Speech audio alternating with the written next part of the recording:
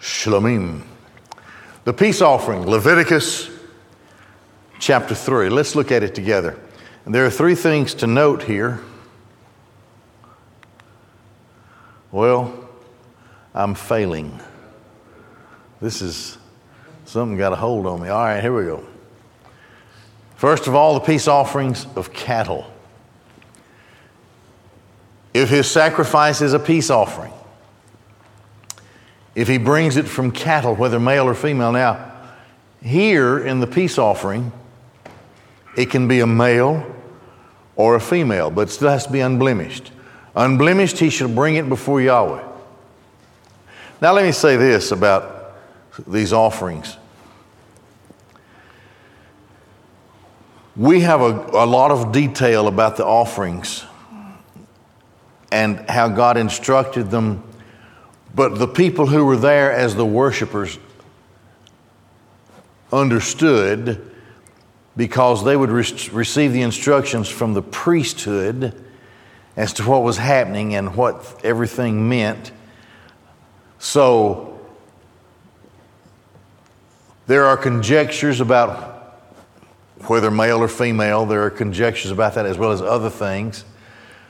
But those aren't the points that we really want to discover when we study this as believers in Christ. Unblemished, he shall lean his hand forcefully upon the head of his sacrifice and slaughter it at the entrance of the tent of meeting. And Aaron's descendants, the priesthood, shall dash the blood upon the altar around. So you see what the priests were to do here. There's more detail about that as we get to it in this particular offering in Leviticus 7. So notice here that he makes a forceful identification with the sacrifice. It's well known that this is the worshiper identifying with what he wants accomplished through his sacrifice, and that he identifies with this sacrifice, and this sacrifice is himself. He wants to offer himself like this. Lean his hand forcefully upon the head of his sacrifice and slaughter it. The worshiper slaughters it at the entrance of the tent of meeting. Well, that's where the brazen altar was. The priesthood shall dash blood upon the altar. This was the priesthood. Dash it all around. So here is the priest who stands symbolically between the worshiper and the Creator, God, who is in the Holy of Holies. There was a high priest, we'll see it in Leviticus, we'll get there sometime, who offers the sacrifice on the Day of Atonement. Very important. So the high priest, but then the priesthood.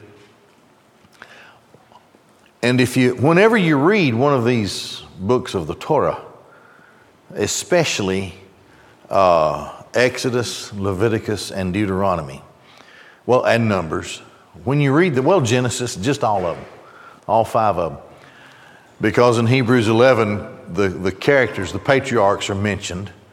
So you compare what you read in the Torah with what is taught in Hebrews, and you get such a fullness of instruction as a believer. And the book of Hebrews, of course, is a letter to the Hebrews who were struggling with completely forsaking the Levitical code, the law, and turning completely and only to Christ. It was very difficult for the early Jews in many cases to understand this, and so thus the letter to the Hebrews is written for them, and it also teaches us about the bridge that connects where we are, namely what we read and study and learn in Hebrews, back to what the law says with regard to the worshiper. Okay, so the priesthood shall dash the blood, dash the blood upon the altar. There we go.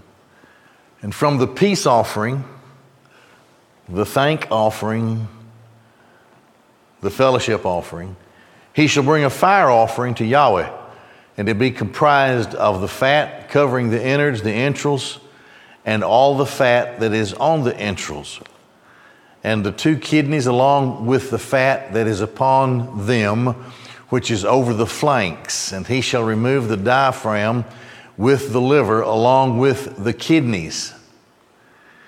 Now, the instruction is given here, number 1, with regard to the fat. That was regarded as the choicest part of the animal. So they're giving their best. But then the kidneys and the fat over them, over the flanks, and the diaphragm, the liver, along with the kidneys. Some of these, well, let me finish the thought here and then we'll look back on it. And Aaron's descendants shall cause it to go up in smoke on the altar, apart from the burnt offering, which is on top of the wood that's on the fire. It is a fire offering with a pleasing fragrance to Yahweh. Certain of those entrails that are burned up, the question would be, well, why those particular items? Why those things and not the rest of it? Now, the reason the rest of it is not burned up, the question to that is answered in Leviticus 7, namely, that what is left that hasn't been offered becomes a central piece of a fellowship meal that is celebrated at the grounds of the tabernacle in this day, later on in the temple. A happy occasion because fellowship, reconciliation, peace is established with God. That's the purpose, the express purpose of this particular sacrifice. And obeying the law of God, the worshiper knows that Yahweh, who is always true to His word, now has established fellowship with the worshiper. And so it also is a thank offering in that he thanks Yahweh for being able to establish peace, that Yahweh would establish peace between himself and the worshiper. So once it's a done thing, there's fellowship. It's a festive time, and certain people are invited to participate in the fellowship meal. You can also offer a peace offering from sheep. If a sacrifice for a peace offering to Yahweh is from the flock, I didn't finish the thought. Certain of those entrails are to be burned up because in the Canaanite religion, and they were heading to Canaan, and then when they were in Canaan, of course, they were to continue to obey the law, observe the law, and the Canaanites put sort of a mystical meaning to certain parts of the entrails of a sacrifice, so that you would perhaps be filled with divination or something. It was sort of like witchcraft. So Yahweh did not want his people to get the idea that any of those particular parts were special like that. And so in complete juxtaposition of the Canaanites, Yahweh tells his people to burn that part because that's not special. You don't eat that, you don't use it, you burn that part. The Canaanites deify it, you burn it.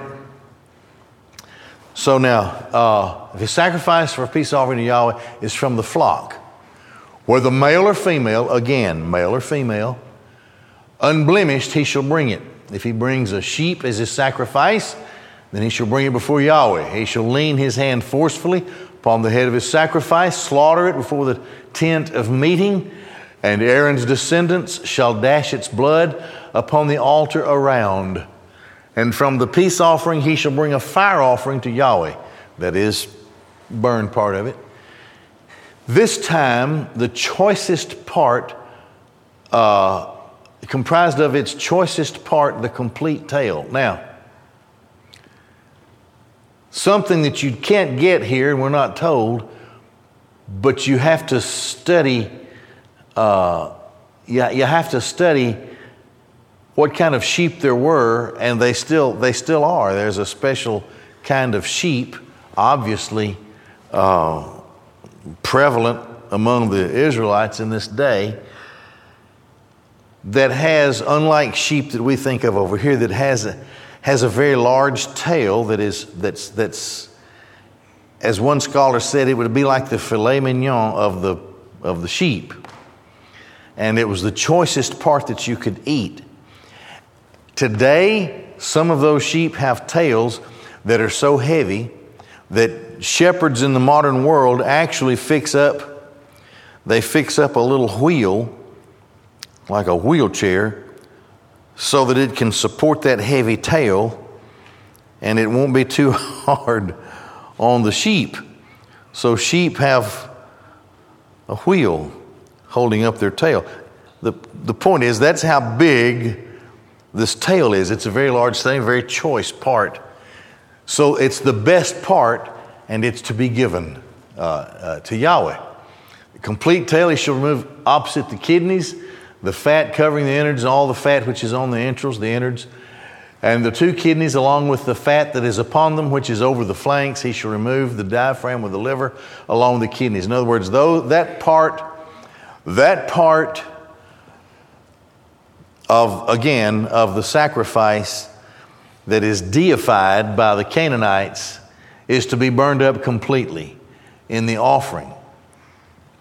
And the priest shall cause it to go up in smoke on the altar as food for the fire. So in bringing the peace offering, the worshiper has the choice of bringing from among the cattle. His cattle can be male or female. From among the sheep, it can be male or female, or from among the goats. If his sacrifice is a goat, he shall bring it before Yahweh. Again, he shall lean his hand forcefully. He shall identify with it, laying his hands upon its head, and slaughter it before the tent of meeting, and Aaron's descendants shall dash its blood upon the altar around. And from it he shall bring his offering, a fire offering to Yahweh, comprised of the fat covering the entrails and all the fat which is on the innards, the entrails, and the two kidneys with the fat upon them, which is over the flanks. He shall remove the diaphragm with the liver along with the kidneys, and he shall remove it. And the priest shall cause it to go up in smoke on the altar, consumed as a fire offering with a pleasing fragrance. And all the sacrificial fat belongs to Yahweh. Again, that's to be considered in their day as the choicest part of the animal. This is an eternal statute for all your generations. In all your dwelling places, you shall not eat any fat or any blood. Okay, when we get to Leviticus 17, the law will define blood as the source of life. The life of the flesh is in the blood. So it, of course, would be forbidden to eat anything among the choicest part that had been dedicated to Yahweh, which Yahweh required, or, of course, to participate in eating the blood of a sacrifice. Now, let's talk about why looking at this is important to us and the lessons that we get from it. Sin separates us from God. But with His people, God initiates the responsibility to offer fellowship. But there's a way you have to go. In order to have fellowship with God, God requires something. In this case, of course, from among the cattle or among the sheep or among the goats, an offering. Peace with God is the most coveted reality we can enjoy. What else do the people of God, what could they want possibly more than to know we are reconciled with God? That we have peace with God, that God is no longer at enmity with us. His wrath does not abide upon us. We have peace with God. We're reconciled with God. Most important thing we can think of. God initiates our peace with Him, in this case, through the offering. Now, I told you He initiated it with a sacrifice, with an offering. And so God says it has to be unblemished. All of the blood has to be offered to me. The choicest of it has to be given to me. And in the case of this, when there's peace, I want you to celebrate that peace that you have with me with other people. Now, you don't read in these 17 verses about the fellowship. You get that from Leviticus 7. We get there. It's the same thing, but it's from the priest's point of view. And there, we're made to understand that part of this offering, or that this offering ends with a fellowship among certain people. So God's people can enjoy fellowship with one another, and God is at the table. Symbolically, God is at the table with them because He has established peace, and this offering has been made.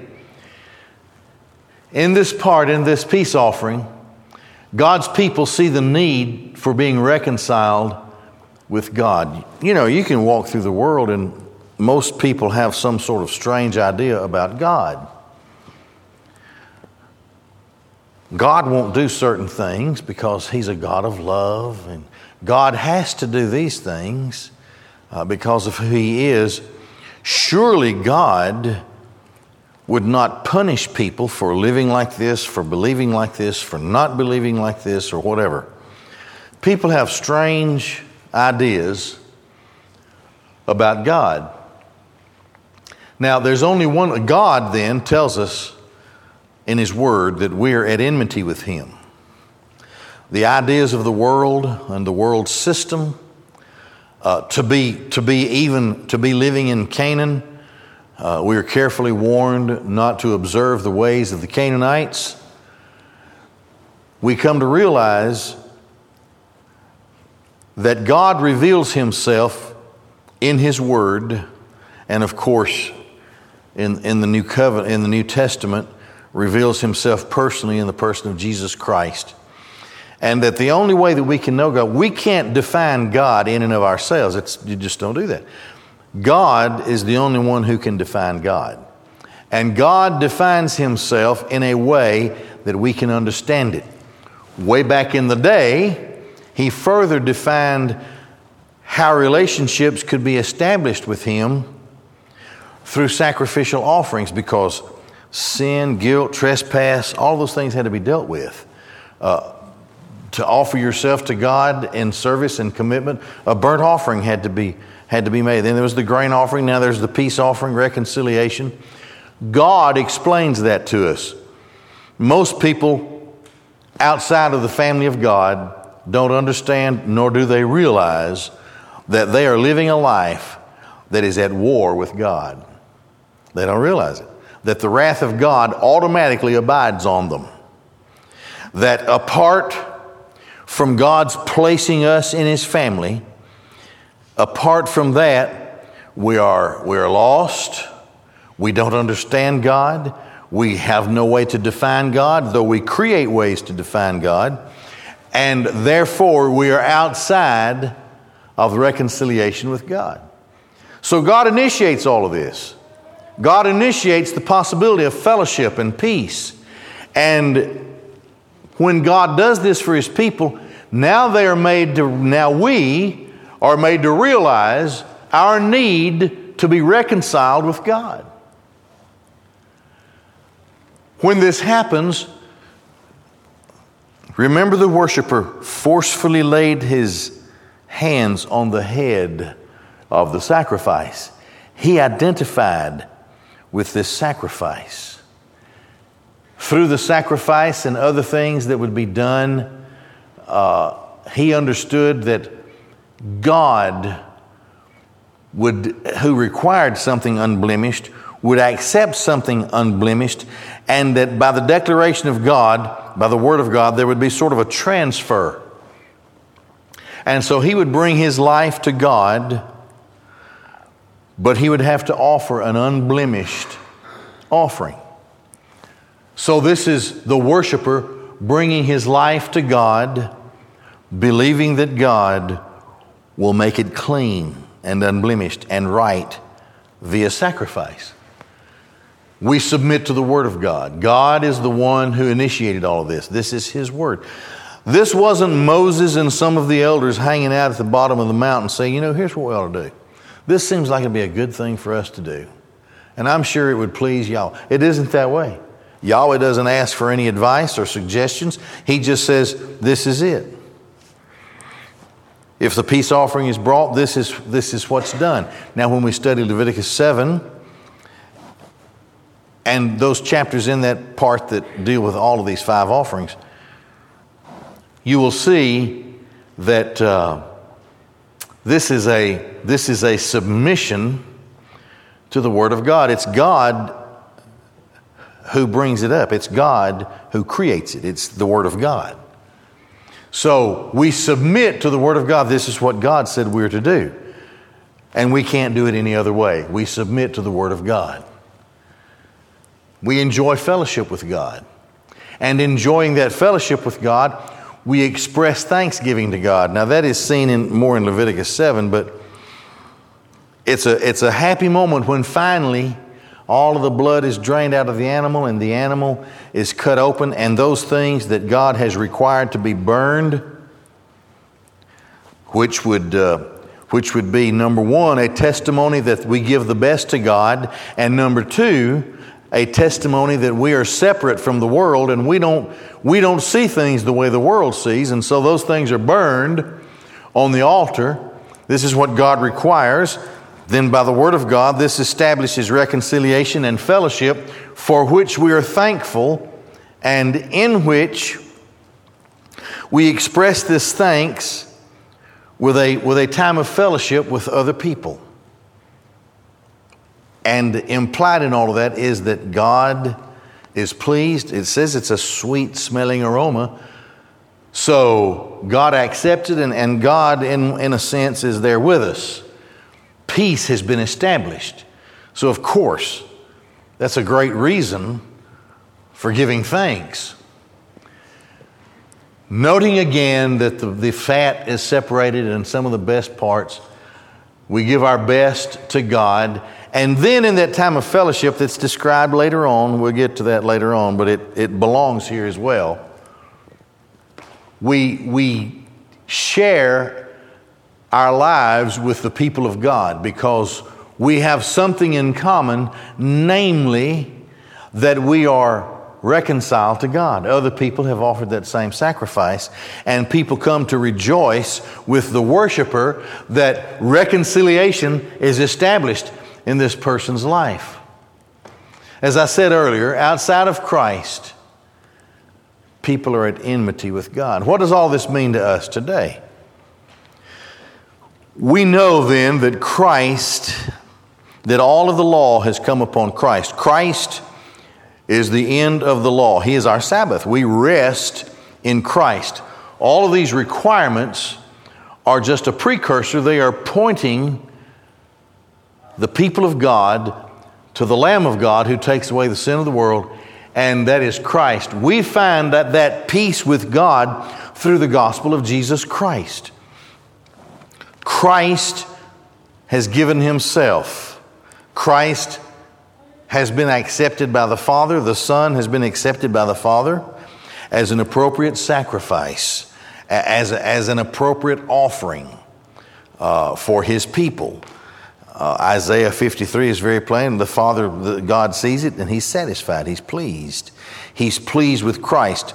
So when Christ is in our lives and we are in Christ, we know that we have reconciliation. Matter of fact, that word reconciliation and the word peace, those two words are seen quite often especially in the writings of the Apostle Paul, but in other places as well. So when we study these offerings, we know we sort of project ourselves into the lives of Old Testament worshipers and think of what this must have meant, and then we come to the sublime satisfaction that all of this has been done for us in the person of Christ. And so when the gospel of Jesus Christ is preached, one of the primary points of the gospel of Christ is that Christ brings us reconciliation with God, and the wrath of God doesn't abide on us. We're saved. We have fellowship. We have peace with God, and in our lives we offer thanks for all that God has done for us. Well, we'll stop there and we'll have a prayer and we'll be dismissed, okay? Oh God, thank you for Jesus Christ, our Savior, who among other things brings us peace. When we come by faith to Him, knowing that He has satisfied all the rituals necessary, especially the peace offering, to bring us into fellowship with You, O Lord. Jesus Christ, our Savior, who fulfilled all of the law in our behalf. Thank You for the opportunity to study about it, and for the opportunity to seek a deeper meaning of what it all is, and especially how it applies to our lives. Now bless us as we go from this place. Use us always for Your glory, please. We ask in Jesus' name. Amen. All right. Thank you.